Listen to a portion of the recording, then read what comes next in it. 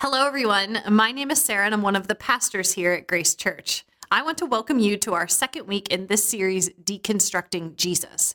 If you missed Pastor Derek's first sermon, I encourage you, go back, give it a listen, find that on our website or our YouTube channel. Now, his big idea, Jesus is fully God and fully man in order for your salvation to be complete. That's the bedrock upon which this whole series on Christology, the theology of Jesus, is being built. So I hope you'll commit to joining us every week because I am so excited for everything we're going to learn. Psalm 42:1 says, "As the deer pants for streams of water, so my soul pants for you, my God." I hope this study of Jesus makes you thirsty for more. I hope that you have looked around at the world's brokenness and the world's lies and the devastation wrought by sin and the false, empty platitudes of social media. I hope you've looked at all of that and found it wanting. With everything in my being, I want us to know that truth, light, love, goodness, hope, those things are promised but never fulfilled by anything or anyone other than Jesus. So Pastor Derek's going to do a great job, and I'm going to do a good job, but you are also invited to do some good theological work as we labor together to answer life's most important question. Who is Jesus? So grab a journal, set Grace Church as My Church in YouVersion so you can subscribe to the featured plans, and read through 3 of the 4 Gospels over the next 6 weeks. And discover for yourself what Jesus teaches and how he lives and who he calls his followers to be. Okay, so today we're going to dive into some of Jesus' miracles and what those reveal to us about him. We're looking at one story, 2 miracles found in 3 of the Gospels. Matthew, Mark, and Luke all give an account of these events, and we're going to read from Mark 5. Now, this day probably began as any other day, but it's not going to end that way, and I want you to imagine being there. And when Jesus had crossed again in the boat to the other side, a great crowd gathered about him, and he was beside the sea. Then came one of the rulers of the synagogue, Jairus by name, and seeing him, he fell at his feet and implored him earnestly, saying, "My little daughter is at the point of death. Come and lay your hands on her so that she may be made well and live." And he went with him, and a great crowd followed him and thronged about him. And there was a woman who had a discharge of blood for 12 years, and who had suffered much under many physicians, and had spent all that she had, and was no better, but rather grew worse. She had heard the reports about Jesus, and came up behind him in the crowd and touched his garment. For she said, "If I touch even his garments, I will be made well." And immediately the flow of blood dried up, and she felt in her body that she was healed of her disease. And Jesus, perceiving in himself that power had gone out from him, immediately turned about in the crowd and said, "Who touched my garments?" And his disciples said to him, "You see the crowd pressing around you, and yet you say, 'Who touched me?'" And he looked around to see who had done it. But the woman, knowing what had happened to her, came in fear and trembling and fell down before him and told him the whole truth. And he said to her, "Daughter, your faith has made you well. Go in peace and be healed of your disease." And while he was still speaking, there came from the ruler's house someone who said, "Your daughter's dead. Why trouble the teacher any further?" But overhearing what they said, Jesus said to the ruler of the synagogue, "Do not fear, only believe." And he allowed no one to follow him except Peter and James and John, the brother of James. And they came to the house of the ruler of the synagogue, and Jesus saw a commotion, people weeping and wailing loudly. And when he had entered, he said to them, "Why are you making a commotion and weeping? The child is not dead, but sleeping." And they laughed at him. But he put them all outside and took the child's father and mother and those who were with him and went in where the child was. And taking her by the hand, he said to her, "Talitha cumi," which means, "Little girl, I say to you, arise." And immediately the girl got up and began walking, for she was 12 years of age, and they were immediately overcome with amazement. And he strictly charged them that no one should know this, and told them to give her something to eat. Now you're Jairus. You're a Pharisee, and the Pharisees are mostly skeptical, if not outright hostile toward this rabbi. But your daughter is dying, and you love her so much, and you're desperate. And you've heard the stories about Jesus, and maybe they're true. So imagine running and looking and following the crowds, and there he is, and you're out of breath, and you throw yourself on the ground by Jesus, and you just beg him to come. Please come. Or you're the woman, and by the standard of Old Testament purity laws, you're unclean, and you have been for more than a decade. So anytime you're near people, you have to yell out, "Unclean, unclean," so that no one will accidentally touch you. Not only are you weak and suffering from anemia, but you haven't been touched in so long, no helping hand, no hugs, and you're desperate. And you've heard the stories about Jesus. So you hide your face and you slip into the crowd unnoticed, reaching out because maybe if you just touch him. Or maybe you're in the crowd and look, it's the rabbi everyone's talking about. He's right over there. Let's get closer to hear what he's going to say. Let's press in to see what he's going to do. And what does he do? Oh my goodness, what a day. What stories to tell those who missed being there. An unclean woman healed, and not only healed, but he called her daughter. And a little girl, she died. I mean, the mourners, they were already weeping and wailing and everything, but he went in and she came out alive. Now, I wonder if any work got done the rest of that day. Everyone, the crowd, the religious leaders, the disciples, the recipients of the miracles, they were all wondering and all asking, who is this man? By what power has he done this? And what does this mean that instead of being made unclean, he made the woman clean? And what does it mean that he reached down and brought the girl back from death? Mark 5:42 says that the witnesses were overcome with amazement. There was no doubt about what had happened, what they had seen with their very own eyes. But they were still wondering who exactly this rabbi was. Their questions about Jesus were born out of the amazing demonstrations of healing that he had just performed. So let's bring ourselves back, 21st century Western culture. How do we respond to these stories? How do we respond to the work of Jesus? Then they were amazed. Now, we're all a bunch of skeptics, right? One Bible scholar and author says this about our skepticism. At least part of the problem is the influence of a materialistic or naturalistic worldview. This worldview says that the universe is an impersonal system whose basic character is matter and energy in motion. There's no room for a personal God. There is no room either for finite spirits such as angels, demons, or departed spirits. As a consequence, there is no room for miracles. There's no room for God, as a personal God, to act in a personal way that deviates from the normal patterns in which he rules the world. So most of the people we know, and many of us, we don't even have a view of reality that allows for a personal God who breaks into the world.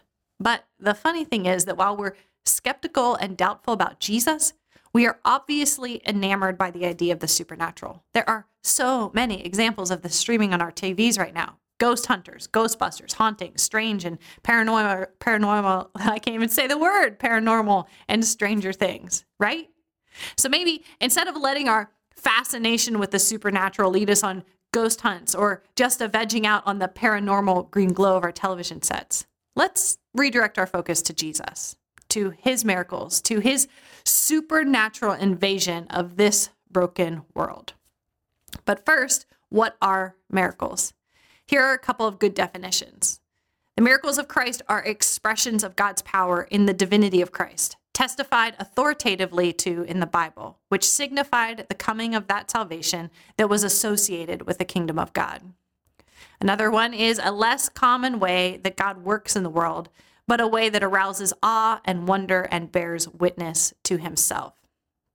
Now, as you read through 3 of the Gospels, Mark, Luke, and John, over the next several weeks, you are going to encounter the 4 types of miracles performed by Jesus. I feel like I should be giving a little spoiler alert, but I really think it's just a heads up. So be on the lookout for these as you read. You're going to read about 17 miracles of healing. The blind see, the lame walk, the lepers leap. There are 3 resuscitation miracles. That's like the little girl in our story today. People who were dead coming back to life. There are 6 exorcisms, casting out of demons. One of those happens in Mark 5, just before the story we read. And then there are 9 instances where Jesus demonstrated miraculous power over nature, like calming the storm. Now, that's a total of 35 miracles witnessed by the disciples and thousands of others during the 3-year ministry of Jesus. And one of his disciples, John, says this about it all. Now, Jesus did many other signs in the presence of the disciples, which are not written in this book. But these are written so that you may believe that Jesus is the Christ, the Son of God, and that by believing you may have life in his name. Now, notice 3 things about what John said. First, he says that Jesus did many other miracles. The 35 total and the specific 7 that John records in his gospel were some of many, a selection which were written down and preserved in the Word of God. Second, John uses the word signs rather than the word miracle. John is specifically saying that each miracle is more than just a miracle, more than a single act of power on display. Each miracle, well, it's like a neon sign, but not one that highlights the miracle itself. Because if that's all that we can see, whether we're awed by it or skeptical of it, we're actually distracted. And that takes us to the third thing that John says. The miracle is meant to instill belief, not in the miracle, but in the miracle worker, so that you may believe Jesus is the Christ. Every miracle is a sign pointing to Jesus. That's what those definitions stated a moment ago, and that's our big idea today. Every miracle is a sign pointing to Jesus. Now, you personally, you may be in need of a miracle, and you may be wondering if miracles still happen. And you may want to know how to pray for a miracle. And those are all important, and the Bible addresses each of them. But that's not what we're doing here today. We're studying the miracle worker himself. And that's okay, because listen, before you start claiming healing, you must know the healer. So today we're going to unpack more and more of the theology around who Jesus is. And so let's start with how miracles reveal the identity and the mission of Jesus. The first way that these miraculous signs reveal the identity and mission of Jesus is to show us that Jesus is God. All of his miracles are done in the power of Yahweh, the great I am, the creator of the universe. Derek touched on this last week when he said, not only did Jesus claim to be God, but he also proved it. He claimed to be God with divine claims, and he proved it with divine demonstrations. In John 10, we see Jesus at the temple, and he's got the Jewish leaders all riled up, and they are literally gathering up a pile of stones so that they can kill him. And Jesus says to them, I have shown you many good works from the Father. For which of them are you going to stone me? Even though you do not believe me, believe the miracles, that you may know and understand that the Father is in me and I in the Father. Again, the miracles are more than just good works. They are signs of Christ's divinity and thus his divine power. Unlike Old Testament prophets, maybe, who did miracles, Jesus was more than just a prophet. For example, after he heals the paralytic, he forgives the man's sins, and that's an authority which belongs only to God. After he calms the storm, the disciples are like, what sort of man is this, that even the winds and the sea are obeying him? And after the incident when Jesus walks on water, remember that one? The disciples in the boat, probably with their jaws on the ground, worshiped him, saying, truly you are the Son of God. Now, Jesus didn't walk around saying, I am God, but he certainly behaved like he was. And the religious leaders were seriously offended. So go back to the story in Mark 5 with me. Jairus and the bleeding woman, they both know that Jesus has the power to heal. Jairus asks Jesus to touch his daughter. The bleeding woman reaches out for that touch. And what happens? It says that the power goes out of him. This is the power that will one day raise Jesus from the dead, and it stops one daughter from bleeding and brings another daughter back to life. Those in need of that miracle, they don't need him to explain by what authority this is done. They're just thrilled to receive it. But so that we will know and so that we will have certainty, Jesus himself has told us, I and the Father are one. That's a bold claim, but it's one that's backed up by 35 recorded miracles, 35 divine demonstrations that Jesus Christ is the Son of God, because every miracle is a sign pointing to Jesus. Now, the second way that signs reveal the identity and mission of Jesus is that they reveal Jesus is compassionate. He reveals his care and his kindness through his miracles. This is no wizard turning people into toads or witch mixing magical potions. This is the good shepherd who cares for and will one day lay down his life for his sheep. He is deeply moved by human suffering. And he demonstrates healing power as evidence that we can trust him, love him, and follow him. Look back to the story. Jairus, he was a leader. He was a somebody. Kind of a big deal, as my husband Nate would say. But the bleeding woman, she was a nobody. She's an untouchable. She's unclean. She lives on the edge of society. So one of the key figures in this story is a cultural icon. The other is a cultural pariah. He was included. She was excluded. So don't miss the profundity of what Jesus did. In the press of the crowd and the urgency of Jairus' request, Jesus paused for a broken woman. No one expected him to stop, least of all her. And that 12-year-old girl he's rushing toward, what was her worth in that society? It wasn't much. Now, it was made greater because her daddy loved her, but then Jesus demonstrated the all-surpassing loving kindness of God. And so both the woman and the girl, they're daughters. They are worthy to be healed. They're worthy to be wholly restored by the hand of Jesus. Now, the third way that these signs, these miracles reveal the identity and mission of Jesus is that they show us Jesus is Messiah. Derek's going to elaborate on this a whole lot more next week, but let me just mention a couple things. The story of the Old Testament, you see, is this story of God on a mission to rescue and restore his people. And the object of the people's hope is a promised Messiah. He's going to be the great rescuer. Isaiah prophesied, "The Spirit of the Lord God is upon me, because the Lord has anointed me to bring good news to the poor. He has sent me to bind up the brokenhearted, to proclaim liberty to the captives, and the opening of the prison to those who are bound." Now, the people, they're looking for their deliverer. And there's been some great leaders who have risen up. Some have even claimed to be Messiah, but they were all arrested and they were all killed. And John the Baptist, while he's in prison, he's wondering if Jesus is the really real deal. And so he sends his guys to ask, "Are you the one who's to come, or shall we look for another?"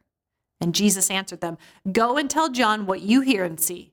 The blind receive their sight, the lame walk, leopards are cleansed, the deaf hear, and the dead are raised up, and the poor have the good news preached to them." Do you hear the echoes from Isaiah's prophecy? John would have definitely heard them, and he would have known that Jesus is saying, "I am the one." Jesus says it even more clearly in John 5:36. "But the testimony that I have is greater than that of John, for the works that the Father has given me to accomplish, the very works that I am doing, bear witness about me that the Father has sent me."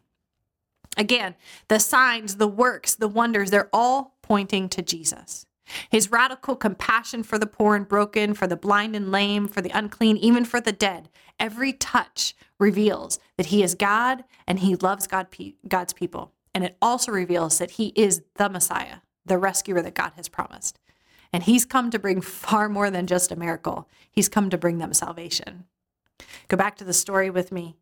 The people of Israel, they know about the promised Messiah, and they know his coming will be marked by signs. And so the people are expecting miracles, and now they're seeing them. Jairus, the crowd of witnesses, the disciples, the bleeding woman, they're all watching, and they're all wondering, is this Jesus truly the one we've been waiting for? The signs are pointing to Jesus.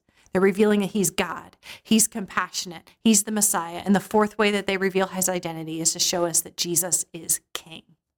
All of the miracles, they are all a glimpse of the kingdom of God under the lordship of Christ.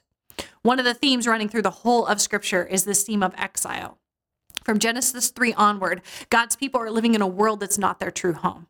But with the coming of Jesus comes the kingdom of God. And so, for example, in the Exorcisms, the kingdom of God is launching this all-out frontal assault on the kingdom of Satan. And for each individual that's possessed by demons, Jesus reaches out to take back a precious life that has been held captive and tortured by the enemy. And so in the most profound way, his miracles demonstrate that he is on the throne. Christian author Philip Yancey writes, "The miracles he did perform, breaking as they did the chains of sickness and death, give me a glimpse of what the world was meant to be, and it's still hope that one day God will right its wrongs. To put it mildly, God is no more satisfied with this earth than we are. Jesus' miracles offer a hint of what God intends to do about it." Now, my kids, they enjoy listening to audiobooks while we're driving. And right now we're listening to a series called The Green Ember by S.D. Smith. It's a world of rabbits, and they're exiled and oppressed by evil raptors, eagles, and wolves. And the rabbits are waiting and hoping and fighting for their true king and heir to be restored to the throne of their kingdom. And as they endure hardship and sickness and even death, they repeatedly echo this hope to one another. It will not be so in the mended wood. Go back to our story in Mark 5. The woman bleeding for 12 years. The 12-year-old girl lying on her deathbed. It's not supposed to be this way. This woman's body, it wasn't made to bleed for over a decade. And this little girl was not made to die after only 12 years. We should never think of the sorry state of this world as normal. It was once whole and it's now broken. And so by healing one broken body and by bringing one dead child back to life, Jesus was making the sad things come untrue. He was mending God's broken world. That's from the Jesus Storybook Bible. Jesus is pulling back the curtain, showing what it's going to be like when the King comes, when his kingdom comes, when our prayers for your kingdom come, your will be done are answered in full, and the King rules and reigns. Every amazing miracle is a sign pointing to Jesus. Jesus is greater than the healing, right? Every person he touched and healed, they're going to eventually die of physical death, but Jesus is greater. Because in the name of Jesus, even death has lost its victory. Ain't no grave going to hold my body down, as the old gospel song says. Every miracle points to Jesus the King, whose kingdom has no end. The resurrection of Jesus accomplished for us the greatest miracle. It's permanent rescue from the disease of sin and the shackles of death. And in his name, we have this glorious hope of eternity in his kingdom. And that's great, right? That's great. But for 2,000 years, Christians have been crying out, "Come, Lord Jesus," and he continues to delay. So what do we do now when the hope of eternity has not yet been realized? First, remember that the reality of this world is not supposed to be this way. Sickness and death, they're normal for us, but this isn't how it was meant to be. And we have to know that and believe that.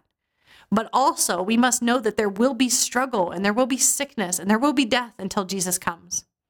From a class I took called The Story of Scripture, I read this. It says, we experience God's forgiveness, but we still sin and will never be perfect in this life. We have victory over death, but we will one day die physically. We still get sick, and not all Christians will experience healing. We live in the Spirit, but Satan will continue to attack and do damage. God lives within us, but we do not yet live in God's presence.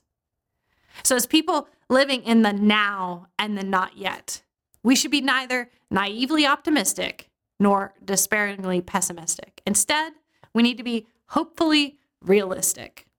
Go back to that story with me just one more time. In the sight of many witnesses, Jesus healed the bleeding woman and brought the little girl back to life. And when we put this story alongside the 33 additional miracle accounts in the Gospels, we see Jesus revealed as the Son of God, the promised Messiah, the compassionate Son of Man, and as the true King of a better kingdom. Remember John's testimony. Now, these are written so that you may believe Jesus is the Christ, the Son of God, and that by believing you may have life in his name. Written so that you may believe. So what about you? Do you believe? You can't brush Jesus off. Just like those crowds, those disciples, those Pharisees, those lame and blind and bleeding and dying people we're reading about, we all react to Jesus, and our reactions are not neutral. There are actually 4 kinds of reactions to Jesus that we read about again and again in the Gospels. And so as I read, I want you to consider which ones are you. Do you stand in wonder and amazement? When the demon had been cast out, the mute man spoke, and the crowds marveled, saying, "Never was anything like this seen in Israel." And all were astonished at the majesty of God. Or perhaps you feel profound faith and gratitude like these guys. The whole multitude of his disciples began to rejoice and praise God with a loud voice for all the mighty works that they had seen. Or one of the lepers, when he saw that he was healed, he turned back, praising God with a loud voice, and he fell on his face at Jesus' feet, giving him thanks. Or maybe you're just left with a sense of fear and terror. And they were filled with great fear and said to one another, "Who then is this that even the wind and the sea obey him?" And behold, all the city came out to meet Jesus, and when they saw him, they begged him to leave their region.